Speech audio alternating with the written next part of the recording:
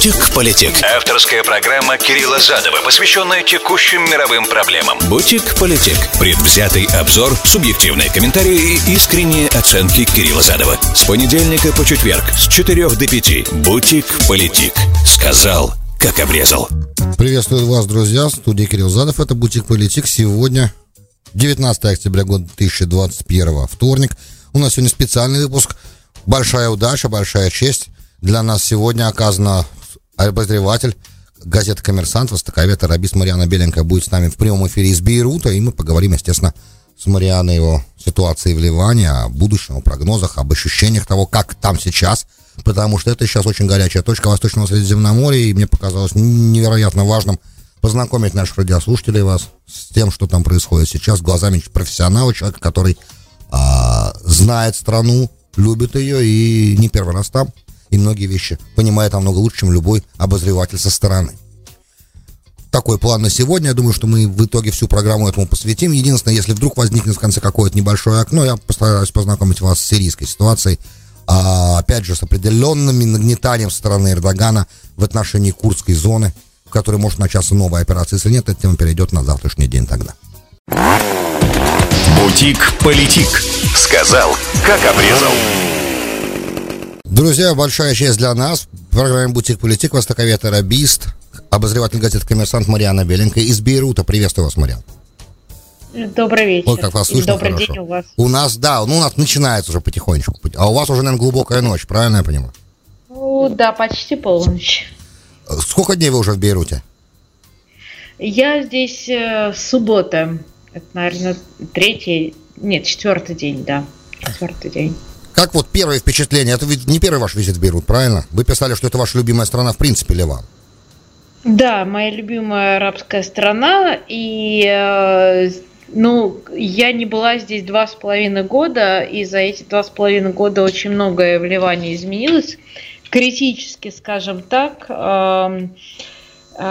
И я немножко, конечно, в шоке от того, что, грустно немножко от того, какие изменения произошли в Ливане за эти 2,5 года, потому что за это время Ливан пережил и революцию, и экономический кризис, и взрыв в Бейруте, то есть все самое, такое страшное, за исключением гражданской войны, наверное. То есть самое страшное, наверное, это самый страшный период в Ливане со времен гражданской войны, и, наверное, вот я в Ливан помню уже, приезжаю в течение 15 или последних, наверное, лет, и не помню периода тяжелее, чем этот. А вот после убийства Рафика Харири, 2005 год ты был, по-моему, да? Разве не было такой же ситуации? Да. Было немножко депрессивно. Я в Ливане была в 2006 году, в начале 2006 года. Уже немножко отошел Ливан от убийства Рафика Харири, и, в общем-то, было гораздо более оживленнее, чем здесь. В центре Ливана, в центре Бейрута, скажем так, можно было все открыто. Периодически центр Бейрута закрывают, даунтаун такой, и там была жизнь, а сейчас этой жизни нету. И я вот сейчас живу в таком, скажем, очень хорошем районе Бейрута, где находится американский университет, где студенческая жизнь всегда, где очень много живут экспатов, и здесь всегда такая жизнь кипит, бьет ключом. Она, наверное, кипит, но вот выйти на улицу здесь, как во время, я не знаю, тут темно, нет электричества. И я как говорила, что чудо, что если у нас сегодня электричество будет дома, у нас в здании есть генератор, но в любой момент может перестать работать. Будем молиться. Да, собственно так. Поэтому, в общем, в Ливане депрессивно, скажем так. Но при этом жизнь идет, кафе полны народу, люди... У тех, у кого есть деньги, кто может себе это позволить, они позволяют по-прежнему, как всегда в Ливане, но очень много нищих. На улицах такого не было, при мне за 15 лет я не помню никогда. Вы погуляли по Бейруту в эти 3 дня? Последствия взрыва ощущаются? который в августе 2020 года произошел? Да, в общем-то, в порте элеватор по-прежнему стоит так, как он стоял год назад. Никто им не занимался. Это такой памятник, видимо, уже символ Бейрута стал трагический. Часть домов тоже до сих пор стоит без стекол, но есть и дома, которых много отреставрировали. Очень много домов с новыми стеклами, много домов как бы восстановленных. Но, как мне сказали, это в основном частная собственность, то, что помогают фонды, помогают, или у людей есть какие-то возможности их восстановить, но в то же время есть и дома, которые по-прежнему стоят без стекол, с разбитыми, как вот было, как будто взрыв был сейчас. Это, конечно, не так удручающе, как было год назад, но все равно, в общем, видно. Но самое главное, что видно, что по всему вот Бейруту, и особенно в том районе, везде портреты погибших людей, везде вот знаки, что здесь, в этом доме, вот знаете, как в блокадном Ленинграде, в этом доме вот все умерли, вот так же в Бейруте мы видим, что вот в этом доме погибло несколько человек, вот плакаты, например, висят. И, конечно, Ливан не забыл, не забывает, и в ближайшее время не забудет это. И в центре города лица этих людей можно увидеть, кто погиб, и, в общем, и в порту вдоль набережной как бы все время портреты. В общем, Бейрут очень помнит все, что было, и не забывает. Я так понимаю, что кафе, как в любом, в принципе, ближневосточном городе, наверное, это индикатор состояния общей атмосферы в городе и насколько она напряжена. Вот по вашему ощущению, вы проводили вечера в кафе, причем в таких кафе, в которых, да, проходили споры политические, я читал. То есть культовые, наверное, места в Бейруте для франкоязычной публики, потому что Бейрут же был столица Восточного Средиземноморья, на самом деле, очень долго. И город такой, достаточно такой, Нью-Йорк Ближнего Востока, наверное, можно было бы его так называть, да? Да, Париж это Ближнего Востока был, но Парижа уже давно нету, к сожалению. Но где-то что-то остается. В разных, да, местах я была, от очень, скажем так, вот атмосферных мест, которые вы упомянули, где собираются журналисты, очень такие идеологизированные журналисты, недорогие такие места, до кафе, где и туристы есть. Ну, туристов не так много, как раньше. Кстати, есть туристы из России, потому что для туристов сейчас, наверное, знаете, как не было бы счастья, да несчастье помогло. Курс в Ливане за эти 2 года упал очень сильно, и с долларом здесь просто, для тех, кто с долларом, здесь какой-то даже рай, я бы сказала. Поэтому вот Ливан очень разный. Вы понимаете, с одной стороны, как я уже сказала, очень много нищих, их, ну, я даже не знаю, с чем сравнить, это очень больно видеть, дети. Ситуация примерно как в Сирии, где тоже раньше не было нищих, они появились, как в Ираке, которых не было нищих, вдруг они появились. Это какой-то вот такой убитый Ближний Восток, а с другой стороны кафе полны, в кафе есть люди, и жизнь продолжается, и люди живут и пытаются жить. Ну, очень разные берут. И не одинаковые берут, но вот он такой, как он есть. Хорошо, давайте, если немножко более в политическое русло сейчас повести это все дело. Вот в тех сегодняшних проблемах, которые у Ливана есть, как то страшный экономический кризис, закрытые банки, невозможность получать наличные деньги из ATM-машин, невозможность, в принципе, получать какие-то деньги, нехватка продовольствия в некоторых местах, в некоторых магазинах, неспособность создать достаточно долгое время правительства, которого не было, которое сейчас только-только появилось. Приток огромных беженцев, сирийская гражданская война, которая тоже вызвала огромные проблемы в Ливане. Что является главной причиной того, что сейчас в Ливане происходит? Вот этот perfect storm, да, это комбинация вот этих вещей. Что главное, на ваш взгляд, причина? На самом деле все главное, тут очень сложно выделить. Это это да, беженцы, это безусловно, и ситуация в Сирии повлияла на Ливан очень сильно, но при этом Ливан это коллапс экономический, такой коллапс финансовой пирамиды, когда люди, в общем, долго жили не посредством, по займам, и, в общем, это все взлетело на воздух, и страна, в общем, оказалась ни с чем, при том, что у страны есть ресурсы, и есть у людей сбережения, есть собственность прекрасная, но страна фактически взлетела на воздух и стала таким банкротом. Страна, которая много возможностей, но она стала неплатежеспособной. И теперь стране приходится расплачиваться за счет тех сбережений, которые были у людей.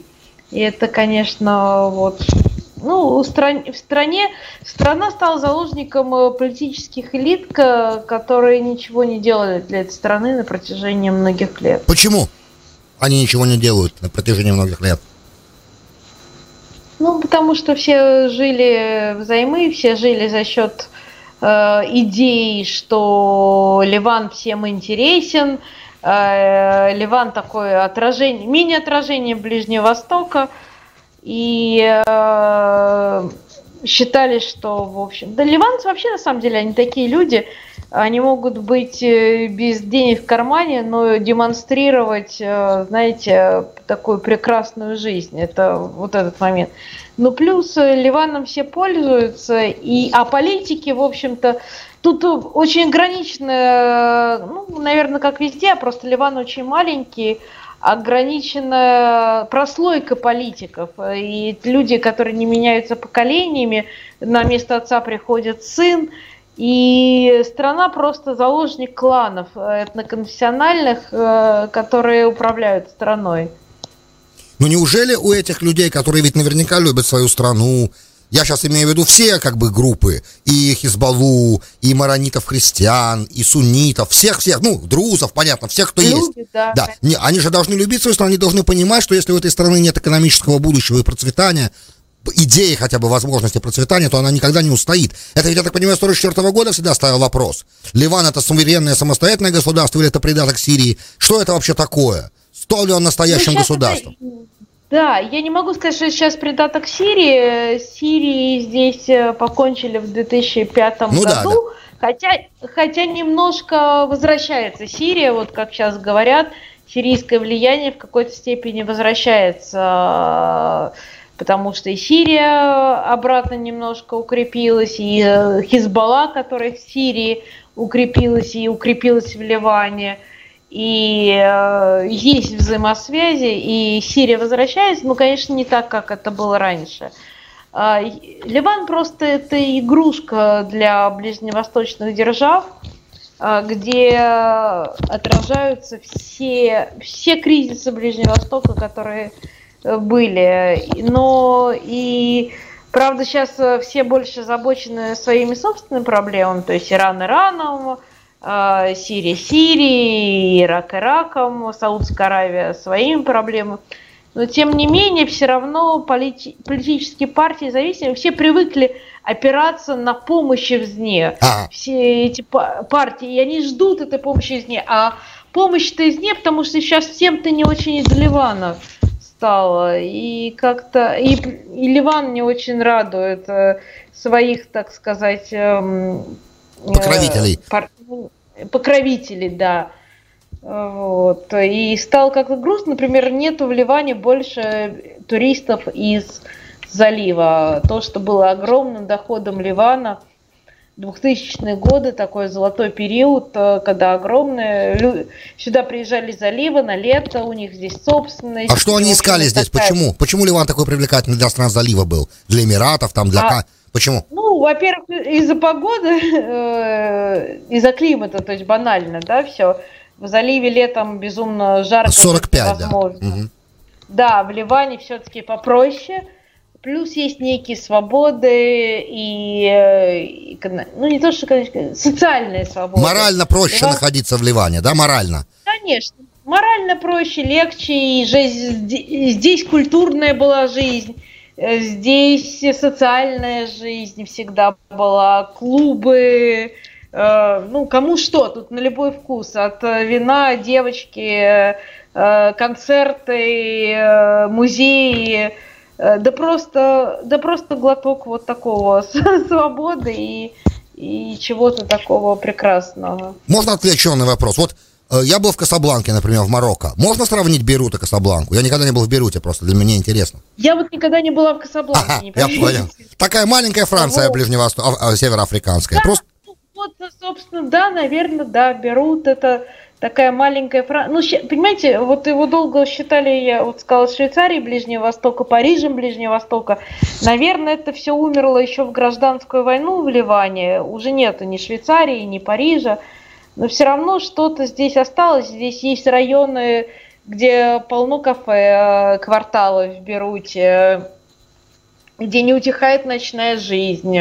Даже сейчас, несмотря на корону, несмотря на что, все равно можно найти. И, конечно, этого нету в других арабских странах, нету в заливе. Это то, что ищут. И это, такой глоток свободы региона, который остался, который есть. А вот на этот глоток свободы, как смотрят, например, религиозные? Достаточно, ведь Хизбалла достаточно религиозная структура. Она же... Знаете, да, я понимаю, Ливан очень разный и очень секторальный, даже Бейрут. И все районы очень разные. Есть христианские кварталы, и христианские кварталы тоже разные. Там в христианских районах есть армянский квартал, где вся вот жизнь идет, в том числе ночная. Есть шиитские кварталы, где на чужака будут смотреть странно, где своя жизнь. И я 2 раза подумаю, в каком виде мне туда поехать, в этот район, я переоденусь. Так как в Бейруте христианском я не буду себя вести и одеваться в Бейруте, на юге Бейрута и уж тем более на юге Ливана. Очень разное общество, очень разная жизнь. Есть места, где все смешивается, но есть кварталы, нормы, где эта жизнь не пересекается. Понимаю. Возвращаясь в политический момент.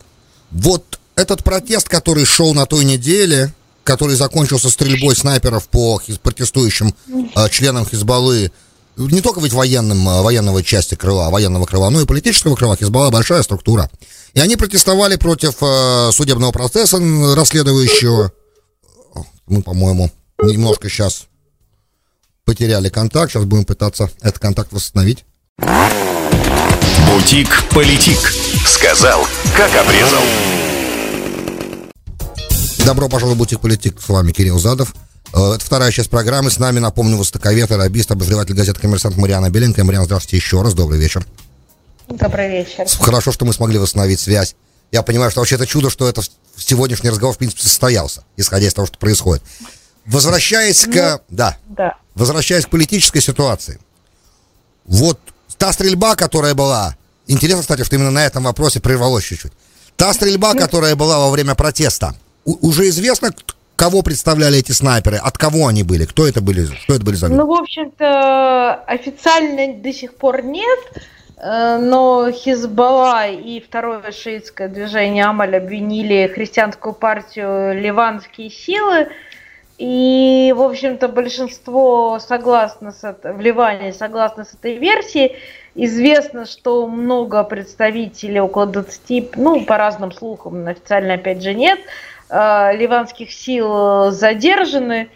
Но тут очень много разных вариантов развития событий, потому что известно также, что один из первых выстрелов совершил представитель армии военной, который выстрелил в демонстрантов, но и армия признала это и расследует этот случай. И непонятно, почему это произошло, то ли у человека сдали нервы, то ли он принадлежал какой-то политической силе, это все выясняется. Ливанские силы не признают, по версии христианской партии, они, наоборот, защищали свой квартал, потому что шииты пришли в их квартал, стали громить квартал и показывать свою силу.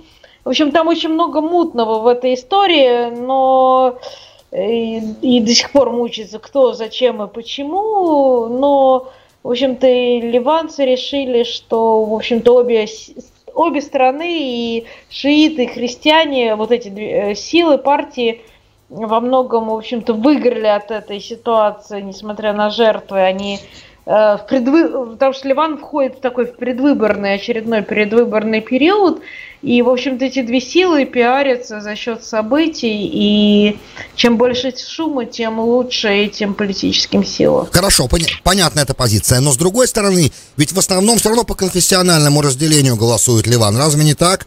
Или христиане могут голосовать за Хизбаллу и за Амаль тоже? Нет, смотрите, во-первых, да. Во-первых, начнем с того, что ливанский парламент, он вообще в нем фиксированное число мест, половина могут быть христианских партий, ровно половина христиан, ровно половина мусульман. Но мусульман не разные, шииты, сунниты, христианские партии очень разные, принадлежащие к разным политическим силам. Часть христиан союзники Хизбаллы, часть, как это ни странно звучит, часть противники Хизбаллы, часть сами по себе. И очень много сейчас зависит от того, за кого будут голосовать и какие силы одержат верх, союзники Хизбаллы или противники Хизбаллы. И посмотрим, какой сложится расклад политических сил в Ливане, потому что вот, например, партия президента Ливана, он христианин всегда в Ливане, она была союзник Хизбаллы, и она, сейчас вот она теряет голоса, и набирает позиции, вот как раз вот та партия, которая выступила резко против Хизбаллы, но надо сказать, что это достаточно такая фашистская партия. Фалангисты, это новые фалангисты. Да, фалангисты, если люди знают, и на этой партии очень много крови со времен гражданской войны, и, в общем-то, это, тут нету ангелов в этой стране. Это понятно, да. Да, не ангелы. А люди сами требовали, вот когда были протесты до взрыва, где-то за полгода, страшные протесты были огромные, вся страна выходила на улицы, они требовали, когда Харири в Саудовской Аравии задерживали, когда он подавал в отставку, вот вся эта история, она же прошла перед вами тоже, вот люди требовали, чтобы Ливан стал государством всех граждан, наконец-то, чтобы отменили этот пакт 43-го года, это разделение, и условия 90-го года мира, чтобы все имели, каждый человек имел один голос, неважно, кто шиит, кто суннит, кто христианин, маронит, чтобы стало это неважно, чтобы стала обычная представительная демократия. Это возможно в Ливане сегодня? Пока нет, и это люди требовали, это требовало, скажем, меньшинство, потому что все крупные демонстрации в Ливане, все, что крупное происходит, оно должно быть поддержано традиционными партиями, как раз, которые делятся по конфессиональному, национальному принципу. И то, что идет чисто от гражданского общества, от людей, которых никак не связаны с конфессиями, это меньшинство. Но были вот такие, всплески Ливана, когда, мы один народ, мы одна нация, давайте с этим покончим. Но это было недолго, очень эпизодично, на фоне каких-то небольших событий, а потом это все равно разделялось. И, в общем-то, сложно все это в Ливане, и Ливан чем дальше, тем более становится секторальным. Сегодня как раз говорили, встретилась с человеком, который рассказывал, что это, наверное, единственное поколение, ее поколение, человек родился в 1986 году, единственное поколение, которое выросло, они уже застали конец гражданской войны и не помнят эту гражданскую войну. Это единственное поколение в Ливане из последних, для которых было неважно, кто есть кто, шииты, сунниты и прочее. Все, кто до них, и все, кто после них, очень секторальные. А вот людей, которым все равно, их меньшинство. Последний вопрос, наверное, на сегодня. Для меня такой достаточно сложный. В 1975 году начало гражданской войны было в том числе спровоцировано большим притоком палестинских беженцев в Ливан после 70-го года, после подавления Черного сентября в Иордании и так далее, и так далее. Вот сегодня палестинских беженцев очень много, несколько сотен тысяч в Ливане до сих пор, они не имеют гражданства, правильно? Какую роль сегодня они играют в ливанской политической ткани? Что они сегодня, какую занимают позицию, какую часть на весах они перевешивают, куда они склоняются, кого они поддерживают, в чем их роль сегодня? Вы знаете, сейчас вот даже вопрос палестинских беженцев за последние годы один из самых менее актуальных. Там есть, конечно, проблема, то, что палестинцы по-прежнему, проблема оружия в палестинских лагерях, случаются столкновения в палестинских лагерях, но это минимально. Еще вот реально 5, 10, 15 лет назад это была большая проблема. Сейчас, во-первых, есть сирийские беженцы, которых огромное количество. Не могу сравнить в цифрах, честно, по сравнению с палестинскими, не готова сказать, кого больше.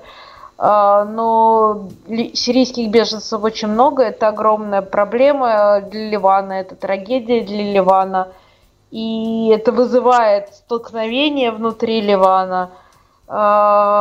И вот это, наверное, сейчас тоже один из серьезных факторов, который еще и бьет по экономике Ливана. И в так непростой ситуации, и Ливан, он добивает. Но палестинцы сейчас не такая большая политическая сила, она есть, этот фактор такой тлеющий, но у Ливана слишком много других проблем, и это не на первом плане. Понял. Спасибо огромное. Ну, самый последний, прошу прощения, еще одна вещь. Ваше ощущение, предчувствие, будет гражданская война или нет? Смогут они избежать ее? Вы знаете, ливанцы говорят о том, что у них есть все-таки, несмотря ни на что, у них есть прививка от гражданской войны. Столкновения возможны, такие, как были, вот мы видели на прошлой неделе. Вспышки могут быть, убийства могут быть. Но большой гражданской войны, скорее всего, в ближайшей перспективе не будет, потому что стараются все-таки этого избежать. Ни одна из политических сил не готова на себя взять ответственность за то, что Ливан скатится к гражданской войне. Конечно, исключать ничего нельзя, но все-таки будем надеяться, что Ливан большой гражданской войны избежит. Марьяна Беленькая, обозреватель, востоковед, арабист, обозреватель газеты «Коммерсант». Огромное спасибо, что нашли время и силы быть с нами сегодня в эфире здесь. Я надеюсь, еще будет много у нас разных бесед уже из Москвы, когда вы вернетесь благополучно туда. Пожалуйста, оставайтесь в безопасности. Удачной вам этой поездки. Огромное спасибо. Спасибо большое. До свидания. Спасибо. Счастливого, хорошего вечера. До свидания. Бутик Политик. Сказал, как обрезал.